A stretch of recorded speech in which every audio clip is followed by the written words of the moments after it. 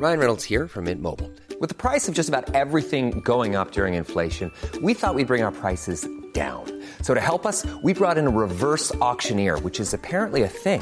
Mint Mobile Unlimited Premium Wireless. How to get 30, 30, bit to get 30, bit to get 20, 20, 20, bit to get 20, 20, bit to get 15, 15, 15, 15, just $15 a month? Sold! Give it a try at mintmobile.com/switch.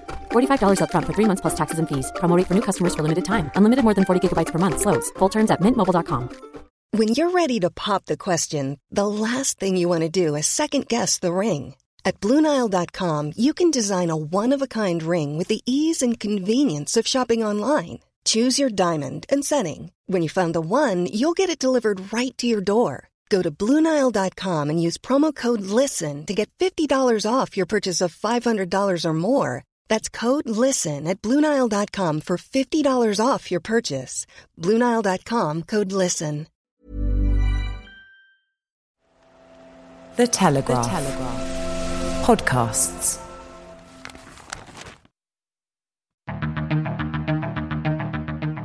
I'm David Knowles, and this is Ukraine, the latest. Today, in addition to tactical and strategic updates in the conflict, we look at the bombing of the Yavoriv military base, just miles from the Polish border, examine the implications of the Kremlin's alleged request for aid from China, and we look at the economic impact of the conflict 19 days in. Plus, we'll talk to the Telegraph's data team on the work they're doing to throw light on the war.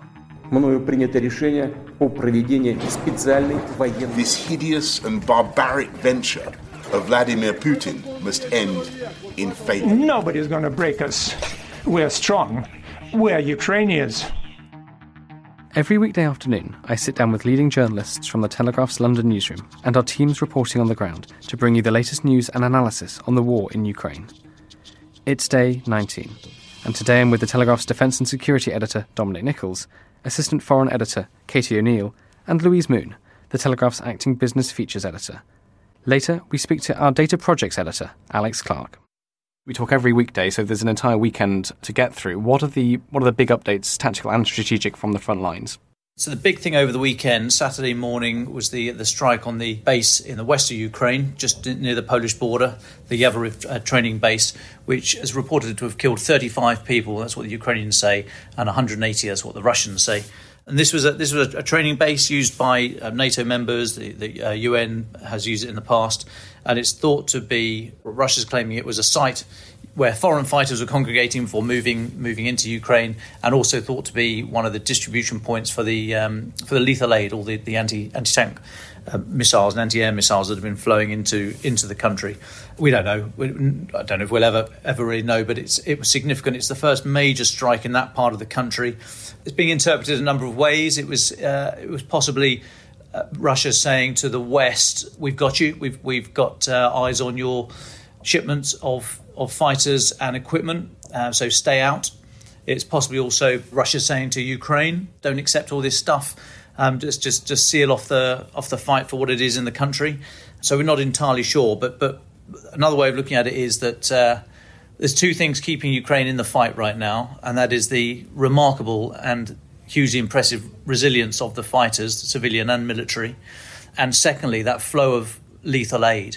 So Putin is doing all he can to undermine the first by bombarding cities in the east, Kharkiv and Chernihiv and elsewhere, and down in the south, the siege of Mariupol, without food, water, electricity now for nearly a week. So trying to exact a toll on the civilian population to say to President Zelensky, "You've got to sue for peace or come to the table." And the second thing, of course, is the lethal aid, and Putin, by trying to open up this front to stymie that, he's just trying to isolate Ukraine and exact a toll on the population to bring the war to an end. Because the initial aims, as we've said repeatedly, this lightning strike to cut off the political and military leadership in Kyiv in the first 24 hours just fell flat on its face. So a couple of things going on there, which this strike to the west sort of signifies, and I think we should keep an eye out for more of these things. I think there's probably an unseen battle going on right now on the ground in western Ukraine and in the bordering countries, the NATO countries of Poland, Hungary, Romania. I would expect there to be all sorts of Russian clandestine activity around there, looking for these resupply convoy routes, handing over to teams inside Ukraine to see where they're going, what kind of numbers, where the distribution points are, etc., etc. So to counter that, again, I would suspect there's a largely, or so far unreported, unseen war going on to try and track down these cells. Probably GRU, Russian military intelligence, civilian clothed people going around looking for these routes. But that's just something I would expect to be happening. Haven't seen any evidence for that yet. But the strike on the Yavoriv training side on Saturday, these things don't just happen by accident. That missile wasn't or the reportedly 30 cruise missiles that hit that site. That doesn't happen by accident. Somebody targeted that place, and so there's someone on the ground suggesting that that's the one to hit. Thanks, Dom. On Sunday, we saw the death of the first foreign journalist killed in the conflict. Casey O'Neill, do you want to speak about this? Yeah, that was a really sinister development on Sunday. Brent Renaud, who was a journalist for Time magazine, was killed in Irpin, just outside of Kyiv. He was travelling with two other journalists, both of whom were also injured and taken to hospital. It was a really sinister development in that he was the first foreign journalist that has been killed while covering the war in Ukraine. Also, worryingly, it wasn't an accidental killing. He was shot dead by Russian forces as his car was coming across a bridge in Irpin. Initially, it was thought that he was reporting for the New York Times out there, but it's since emerged that he was on assignment for Time magazine. He was a revered journalist and documentary maker. I imagine a very troubling and sad day in the Time newsroom yesterday. Definitely. We also seen reports that Russia has asked for Chinese support. The Russians have denied this. Dom and Katie, do you want to talk to us a little bit about what the story is there?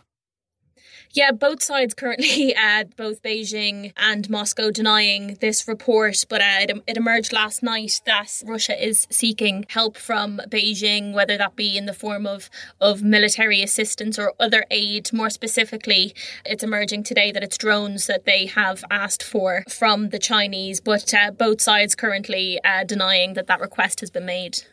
Dom, I don't know if you want to come in on that. Yeah, so I think it's quite interesting if we look at this. So this was Jake Sullivan, the US National Security Advisor. He was interviewed by CNN about this. And so it was CNN's interpretation that this is drones. And we think, from what Number 10 are saying here, we think that's pretty accurate. But Jake Sullivan was saying that they're watching closely any response from China and said, we, the US administration, we are communicating directly and privately to Beijing. There will absolutely be consequences for large-scale sanctions, evasion efforts or support to Russia to backfill them in military kit. So, interesting comments there from the US. Of course, look at it another way. I mean, the US and the UK and many other NATO countries, many other Western countries are supplying weapons and other lethal and non-lethal aid and humanitarian support to Ukraine. So in and of itself, there's nothing sort of to say that China can't supply this stuff to Russia. But of course, Russia's request puts China in a really difficult position. Their sort of policy is to not interfere with other countries, which is why they say UK or no one has a voice. As what happens in Hong Kong is an internal matter. So they say no, they don't want to get involved in other countries. So if they were to support Putin, they are effectively backing his line that Ukraine does not exist. It's just a part of Russia that needs to be returned at some point, but very definitely nailing their colours to the mast there.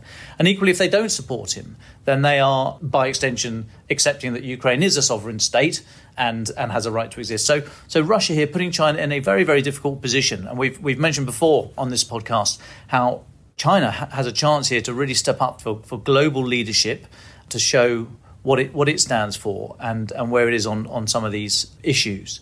And so I think it's becoming plain that China's going to have to make a choice soon about whether or not it does back Putin or distance itself from him. And that'll be very interesting to see. So the Chinese embassy spokesman in Washington said they'd never heard of such a request, as Katie said, and then sort of lockstep, Dmitry Peskov, the Kremlin spokesman, denied the reports as well, and saying that Russia had enough stuff to fulfill their aims in Ukraine. So really, really interesting messaging coming out of that. But I go back to the point that Jake Sullivan made, the National Security Advisor, when he said we're communicating directly and privately to Beijing. Privately, you'd expect. I mean, that's how diplomacy works until it breaks out into the open and everyone tries to kill each other. But you expect diplomacy to happen in the background privately. But when he says we're communicating directly, and the fact that he told that to CNN, and we're now talking about it today, is just another example of how this war is extraordinarily being played out in the public guise. The amount of stuff we're seeing on social media, and now these kind of the high-level diplomatic activity that's being sort of trailed in advance to the global population, which suggests that we, the global population, give belligerents the freedom to operate or not. And it's very interesting to see how we are being courted. We, the global population, are being courted by all sides, because that then gives the freedom of action for the belligerents in the theatre. Thanks, Tom. Katie O'Neill, do you have anything to add to that? I think obviously the world is looking quite closely at China now and what it's going to do. It only for the first time, Beijing last week called this a war. Up until then, it was sort of following Putin's line that it's a special military operation. So interesting. We already have seen since the invasion Beijing's line changing on this. Xi Jinping and Putin are close allies. Just 20 days before the invasion, Xi Jinping and Putin met. So, Putin has been very reluctant to meet other world leaders. We see him at this big table, even with his own diplomats, having grown quite paranoid about COVID during the pandemic. But the closeness that he shares with his Chinese counterpart is very evident. So, all eyes on China now to see how they will respond. Thanks. And Katie, I know you wanted to talk a little bit about how the reaction in Russia is getting worse. I mean, there's an interesting story today in the Telegraph about anti-war protest houses being daubed with the pro-invasion Z symbol. Do you want to talk a little bit more about that? Yeah, so this Z symbol has become kind of an ominous rallying cry in Russia. Its supporters of the war are pasting it everywhere. They're wearing clothes with it emblazoned on. We saw at the gymnastics recently a Russian athlete wearing it on his chest with pride. It's also being now used, it appears, to taunt those who oppose the war in Russia. A young activist yesterday awoke to find that his door had been daubed with a giant Z symbol. He was organising protests against the war in St. Petersburg and elsewhere.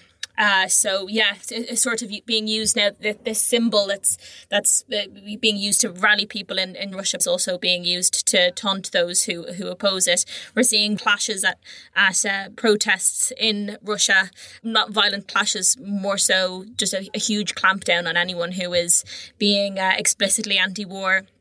Very ominous video footage coming out over the weekend of people as soon as they unveil placards or banners that they have with anti-war messaging being completely clamped down on and seized on by forces that are policing those protests. Thank you, Katie. At this point, I'd love to invite Louise Moon, the Telegraph's acting business features editor, to join the chat. Louise, you've been on this podcast before talking about the economic impact of the conflict. We're now many, many days in. What's the economic fallout been in Russia and in the West? Last time we spoke, the stock market in Moscow was closed. That is still the case. It's still closed to kind of protect itself from further disaster, as Russia's economy has been, massively hit. It's not looking good at all for them. The main thing that everyone's watching really this week is warnings that Russia is on the brink of default. So that's warnings from credit rating agencies. So this Wednesday is seen as the crunch moment because Russia has a deadline to repay $117 million worth of dollar-denominated debt. So essentially what that means is when a country can't or won't pay back those debts, which are bonds sold to foreign investors by Moscow, and then the foreign investors are then promised repayments over a period of time. So when they can't repay that is them defaulting, which is essentially bankruptcy. If it doesn't repay that on Wednesday, it's then given a 30-day grace period before officially defaulting. And so if Moscow officially defaulted, that would be the first time it defaulted on its debt since a financial crisis in 1998. So Russia has said that it has enough money to repay that, but that it might have to repay it in rubles due to sanctions. This is because of Western sanctions on Russia have made moving money out of the country very difficult because they've ejected a number of Russian banks from the international payment system called SWIFT. So there's kind of still questions over, one, if it can pay, even though it says that it can, and two, if it's even allowed for them to be able to pay in rubles rather than in dollars. And then the long-term implications of that is that it's more difficult for it to borrow in the future because obviously it has a bad reputation if it can't repay that on time. So there's, huge questions over over its economy and how that's going to impact its debt going forward. Otherwise, as of course everyone knows, there's been kind of a ramp up on sanctions from the UK side. So 7 oligarchs were sanctioned last week, including Abramovich, who's obviously kind of the main one that's grasped the headlines. On the tech side, obviously a lot of companies are still out. They pulled out a while ago. The biggest update really on that is that Instagram stopped working in Russia from Sunday. And then the key ongoing issue in more of an international light is obviously energy. So I think the last time we spoke, the morning of, EU and the US had banned oil and gas imports. So since then, really, now there's been ongoing discussion and kind of a scramble over how foreign countries are going to stem up their energy supplies because there's a huge reliance on Russia. And basically, if it's possible to even do that at such a pace. And on top of that, the question of if that's going to impact net zero goals, because there's a lot of talk of if we might go back to more of a reliance on coal and other things that are kind of seen as dirty energy. And so does that impact our goals of going more green? So that's an ongoing discussion going forward, but it's obviously impacting not just Russia's economy, but Europe and the US as well. Thanks, Louise. That was incredibly comprehensive. Could we just focus a little bit on the aviation industry? We had a question from a listener about this. So we heard that Bermuda's aviation regulator is suspending certification of all Russian-operated airplanes registered in the overseas territory due to international sanctions. It's expected to affect more than 700 aircraft. Could we get into this? What's going on here? Why could it be so damaging? Yeah, so as you say, so they're suspending certification. So essentially this boils down to manufacturers, because of sanctions, manufacturers aren't providing parts to Russian airlines. And so Bermuda's regulator said it can't confidently approve those planes as airworthy because planes can't fly without certificates of airworthiness. So essentially it's safety concerns. And as you say, so there's about 1,000 planes in the Russian fleet and 745 are registered in Bermuda. So, I mean, if this does all fall into place and they can't fly, then that's, a huge chunk of the Russian fleet that just can't fly anymore. So that will obviously hugely impact their aviation sector. This obviously comes in the kind of the wider context of there's mutual air closures between Europe and Moscow that have already kind of left Russian aviation virtually isolated. So huge impacts for them, a bit of a tricky situation in terms of their aviation. Another thing in that sector is that EU sanctions mean that leasing firms have until March 28th, so 2 weeks, to free themselves from deals with Russian airlines, again, all to do with sanctions. That means also repossessing more than 400 jets worth $10 billion from Russian airlines. So not only are their own fleet potentially not being able to fly because of airworthiness, but also ones being leased to them could be taken away within 2 weeks as well. Thank you, Louise. I think there's a couple more things to pick up on in terms of economic news. I know you wanted to talk a bit about defence spending. And of course, Dom and Katie, if you want to come in on this as well, that would be very interesting. Yeah, so it's a big question that's circulating at the moment, and it has been ongoing for quite a few days. There's been calls in the UK of a rise in defence spending. So some senior Tory MPs were calling for a 25% rise in defence spending. And this is basically pressure to follow countries like Germany, who've pledged to invest a one-off 100 billion euros this year to ramp up their spending on defence and military. So currently the UK spends about 2% of our GDP on defence, which is roughly £45 billion. During the Cold War, obviously a while ago, but during the Cold War, that was 4%. So if we were to ramp up our spending back to those levels, that would mean roughly another 40 billion in spending in the UK. So that's all being spoken about and being reported quite widely. But the questions now are if that will happen, firstly, and what that entails in terms of equipment. So what that 40 billion could buy and also what it is likely or would be wanted to focus on. For example, more manpower, which is obviously more conventional warfare, or more on the tech side of things. So things like drones. And then another question on top of that, and I feel like this will be quite a key story going forward, is one, do those defence firms that build that equipment, so people like BAE Systems, Airbus, Rolls-Royce, do they have the capacity to do this and the resources to do this? So I think that's something that will be quite interesting to watch, to see how the UK government reacts to pressure, and if it does similar pledges to invest more, as I said, as Germany and Poland have done similar as well, and then what that will be spent on. And then the companies that will benefit from that as well, the defence companies. I'll just add to that the issue of defence spending is going to throw into sharp focus whether or not last year's government pan-departmental integrated review, the foreign security, defence and development strategy for the future, out of which fell the MOD's Defence Command paper. So they sort of docked into it at that point. Whether or not the assumptions in those papers are still valid. So that talked about a global role, much more sort of globally focused. It sort of chimed with the government's line about global Britain, although we never. It was aiming to put the flesh on the bones of what global Britain meant, because up to that point no one really knew. And so some of those assumptions, even though Russia played a big part in the ongoing threats and the issues and the priorities, it wasn't number one, and neither was hard power, as we've seen demonstrated for the last 3 weeks. So if there's any discussion about defence spending, it will really throw into focus whether or not we need a fundamental look at Britain in the world now and for the next turn of the wheel. And in defence terms, each sort of generation is kind of 20 or 30 years. That's how long it takes to bring in some policy, buy some new heavy metal, bring it into service, etc., etc. So whether or not the shape of the army in particular is correct. So right now the Navy is in quite a good space, quite good shape. The Air Force is okay, got a lot of fighters, could do with a bit more air transport and sort of airborne early warning and what have you, but not too bad. But the Army, because the Army got snarled up for 20-odd years fighting counterinsurgency in Iraq and Afghanistan, it really is in bad need of capital replacement. So it needs new tanks, new armoured fighting vehicles for the infantry, new artillery, new air defence, and so on and so forth.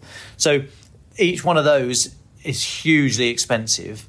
And the question is, well, do you try and fix one part of it or do a little bit of everything, bearing in mind, as I said, that it takes so long to bring this stuff into service that the world may have moved on by then. So the Army's in a bit of a poor state at the moment and in bad need of money. But what do you do? Where do you put that money? And who should benefit from it? And then just the flip side of that is, as Louise said, defence sovereignty. Do you try and build all this stuff in the UK? Jobs here, that's great. But is there the capacity?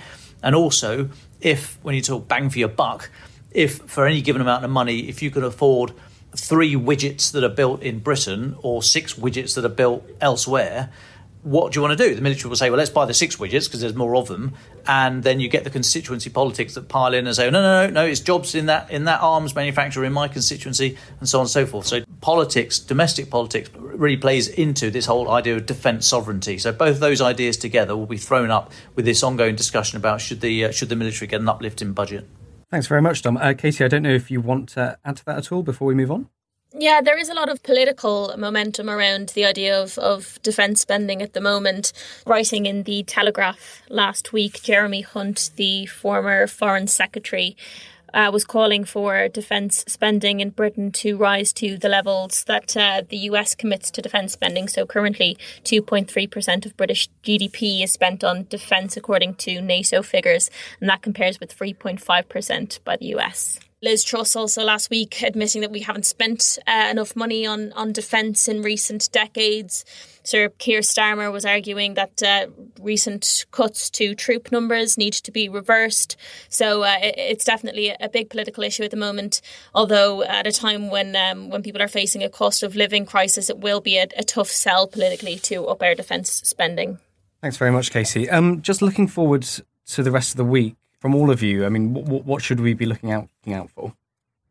Well, I think from the ground we should keep an eye on Kyiv. So the stalled Russian advance seems to have got going over the last few days. It's broken up into smaller packets and is trying to encircle Kyiv. They're in the north, they're trying to come down the east and the west. Once they've encircled the city, then they've got a number of options. I can either go in or just pummel it or sort of try and starve it out. But you need to encircle it first of all.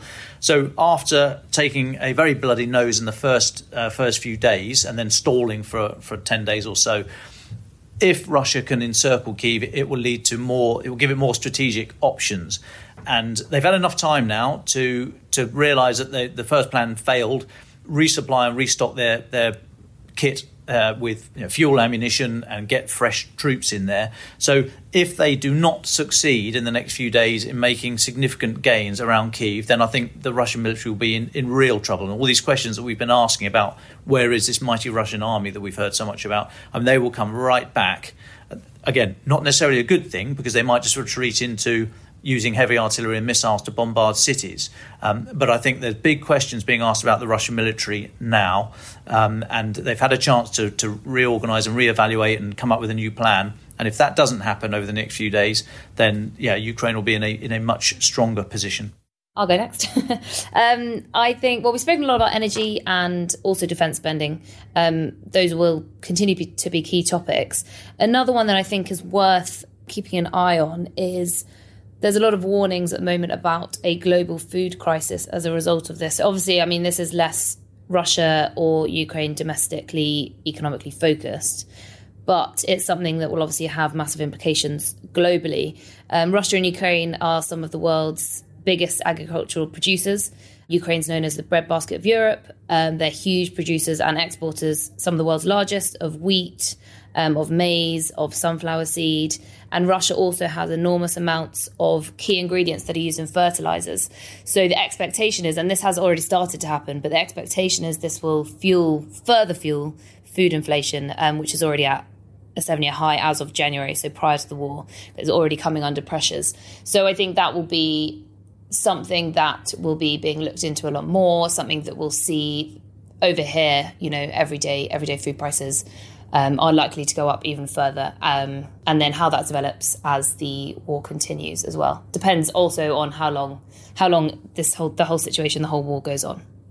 Yeah, we'll be keeping a close eye this week on how world leaders are reacting to any further escalation of Putin's war. The attack that we saw yesterday in Lavariv was the most westerly attack that we've had in the war so far, just 15 miles from the border with Poland. Both the US and Britain saying yesterday and today that any sort of movement into NATO territory will be considered an act of war. Of course, Jake Sullivan, the White House security advisor, saying yesterday that even if any weapons or missiles land in NATO territory, whether that be accidental or intentional, that will be viewed as an act of war. We had Sajid Javid today saying that the first Russian tow cap to cross into NATO territory will be considered an act of war. So, Putin is growing, increasingly desperate. The war hasn't gone the way that he would have hoped in an ideal situation. So, as he increases his activity, the West is keeping a close eye. Thanks very much, Casey. Now, it's an honour to be joined by our data projects editor, Alex Clark, who is monitoring and analysing open source intelligence, exploring how we can track the war in real time. And of course, for Casey, Dom and Louise, if you've got questions for Alex, please jump into this as well. So Alex, would you like to tell us a little bit about what you and your team are doing? And for those of people who don't know, what is open source data? Yeah, hi everyone. That's exactly the challenge we tried to answer, whether we could map the war in real time, kind of drawing on basically the huge open source intelligence community, which has kind of sprung out of the Ukrainian conflict. For those who don't know, open source intelligence, kind of in the past, intelligence gathering was something that kind of, governments had to do, and it was very expensive and time consuming. And in the social media age where everything's published online and there are all these extra tools that you can draw on, it's become much more freely accessible. And we're essentially kind of drawing on these communities that have sprung up that kind of have set about trying to kind of, identify where a particular piece of conflict might have taken place or kind of what kind of weaponry is being using. It's something which has kind of been part of the Ukrainian invasion since day one. The build-up of troops around Ukraine's borders, that was visible in satellite imagery, which is available online. And likewise, some people were able to even spot the movement of Russia into Ukraine on kind of Google Maps data. So all quite mad stuff. And we've kind of set about picking kind of what we see as the most credible kind of organizations and researchers within the open source community and kind of tracking kind of what they're spotting with each day and in turn mapping it ourselves. Can you give us a sense of what these maps actually show you? And how do they help us understand the conflict? Yeah, to be fair, I was quite actually surprised by how effective our maps kind of square with, some more kind of traditional sources. Essentially, we've kind of seen all the main movements of the Ukrainian invasion in our map. with you. We've built a tool where you can kind of go back in time and see how the map's played out since invasion day. And immediately on the first day, for instance, we could see the Russian takeover of Chernobyl kind of on the way to Kyiv. And since then, we've seen Kyiv itself as a main hotspot of the military chatter. That includes kind of the surrounding smaller settlements like Irpin and I think Hostomel as well. Likewise, eastern separatist regions have been hotbeds of military activity. And we've also seen the major cities of Kharkiv and Sumy. They've just been kind of, their sieges have essentially been represented on our map. In recent days as well, obviously, we heard earlier about the attacks towards the west of Ukraine, or especially close to the Polish border.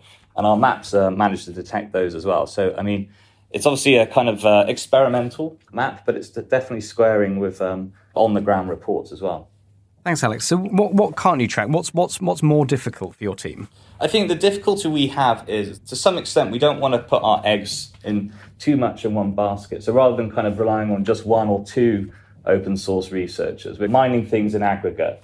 And that means kind of doing things on an automatic basis. So we can't get too precise with the locations we're mapping. So if, for instance, if there's a report of a bombed out Russian tank near Kharkiv, the kind of way we're mapping that is literally just kind of flagging that Kharkiv itself. We're not kind of providing precise latitude, longitudes of where conflict is at the moment. The additional thing we have to grapple with is that we're obviously kind of constrained by when these things are being reported rather than necessarily when the events took place. So we kind of hope, the way we've kind of gathering our data, we're aiming for kind of the latest reports, but nonetheless, there is a potential for our map to be somewhat lagged by what's immediately happening on the ground. Just to bring us up to date, Alex, what has the data showed us so far this morning? Where are we up to?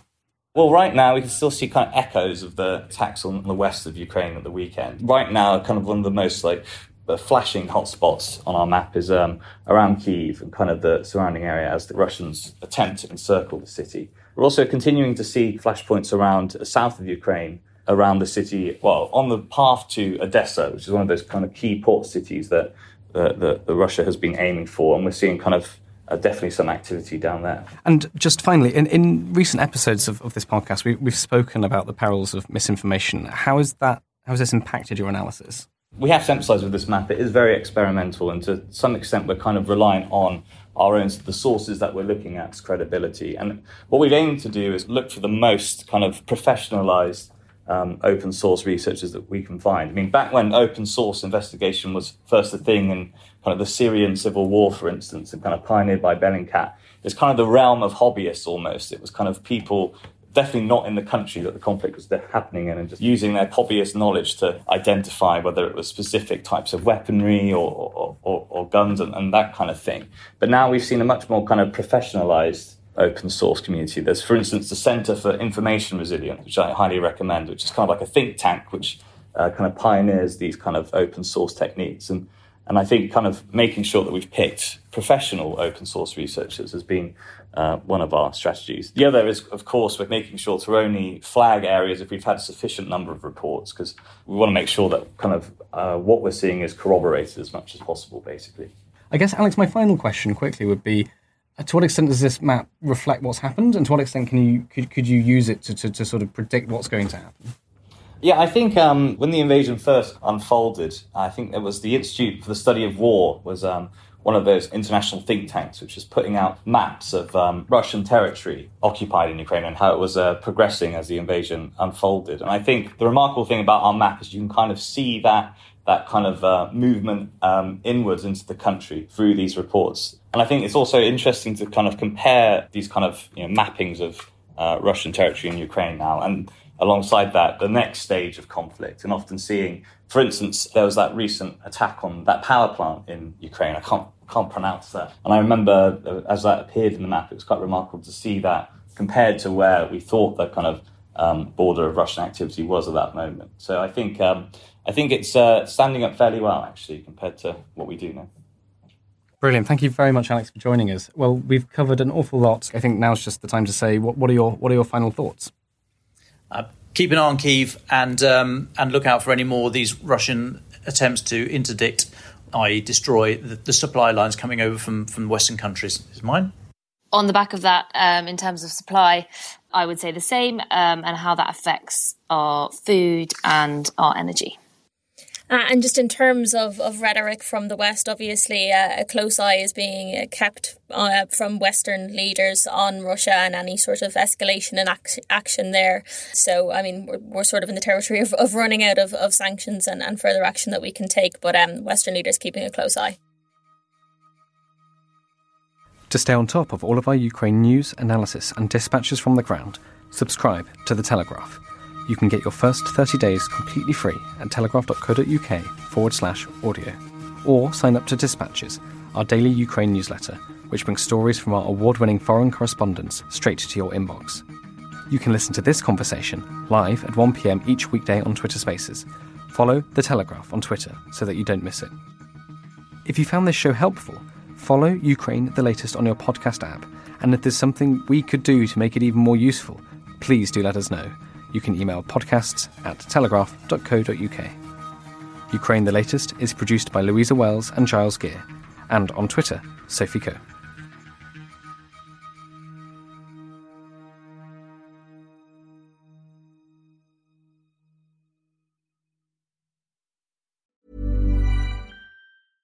Imagine the softest sheets you've ever felt. Now imagine them getting even softer over time. That's what you'll feel with Boll & Branch's organic cotton sheets. In a recent customer survey, 96% replied that Boll & Branch sheets get softer with every wash. Start getting your best night's sleep in these sheets that get softer and softer for years to come. Try their sheets with a 30-night guarantee. Plus, get 15% off your first order at bollandbranch.com. Code BUTTERY. Exclusions apply. See site for details.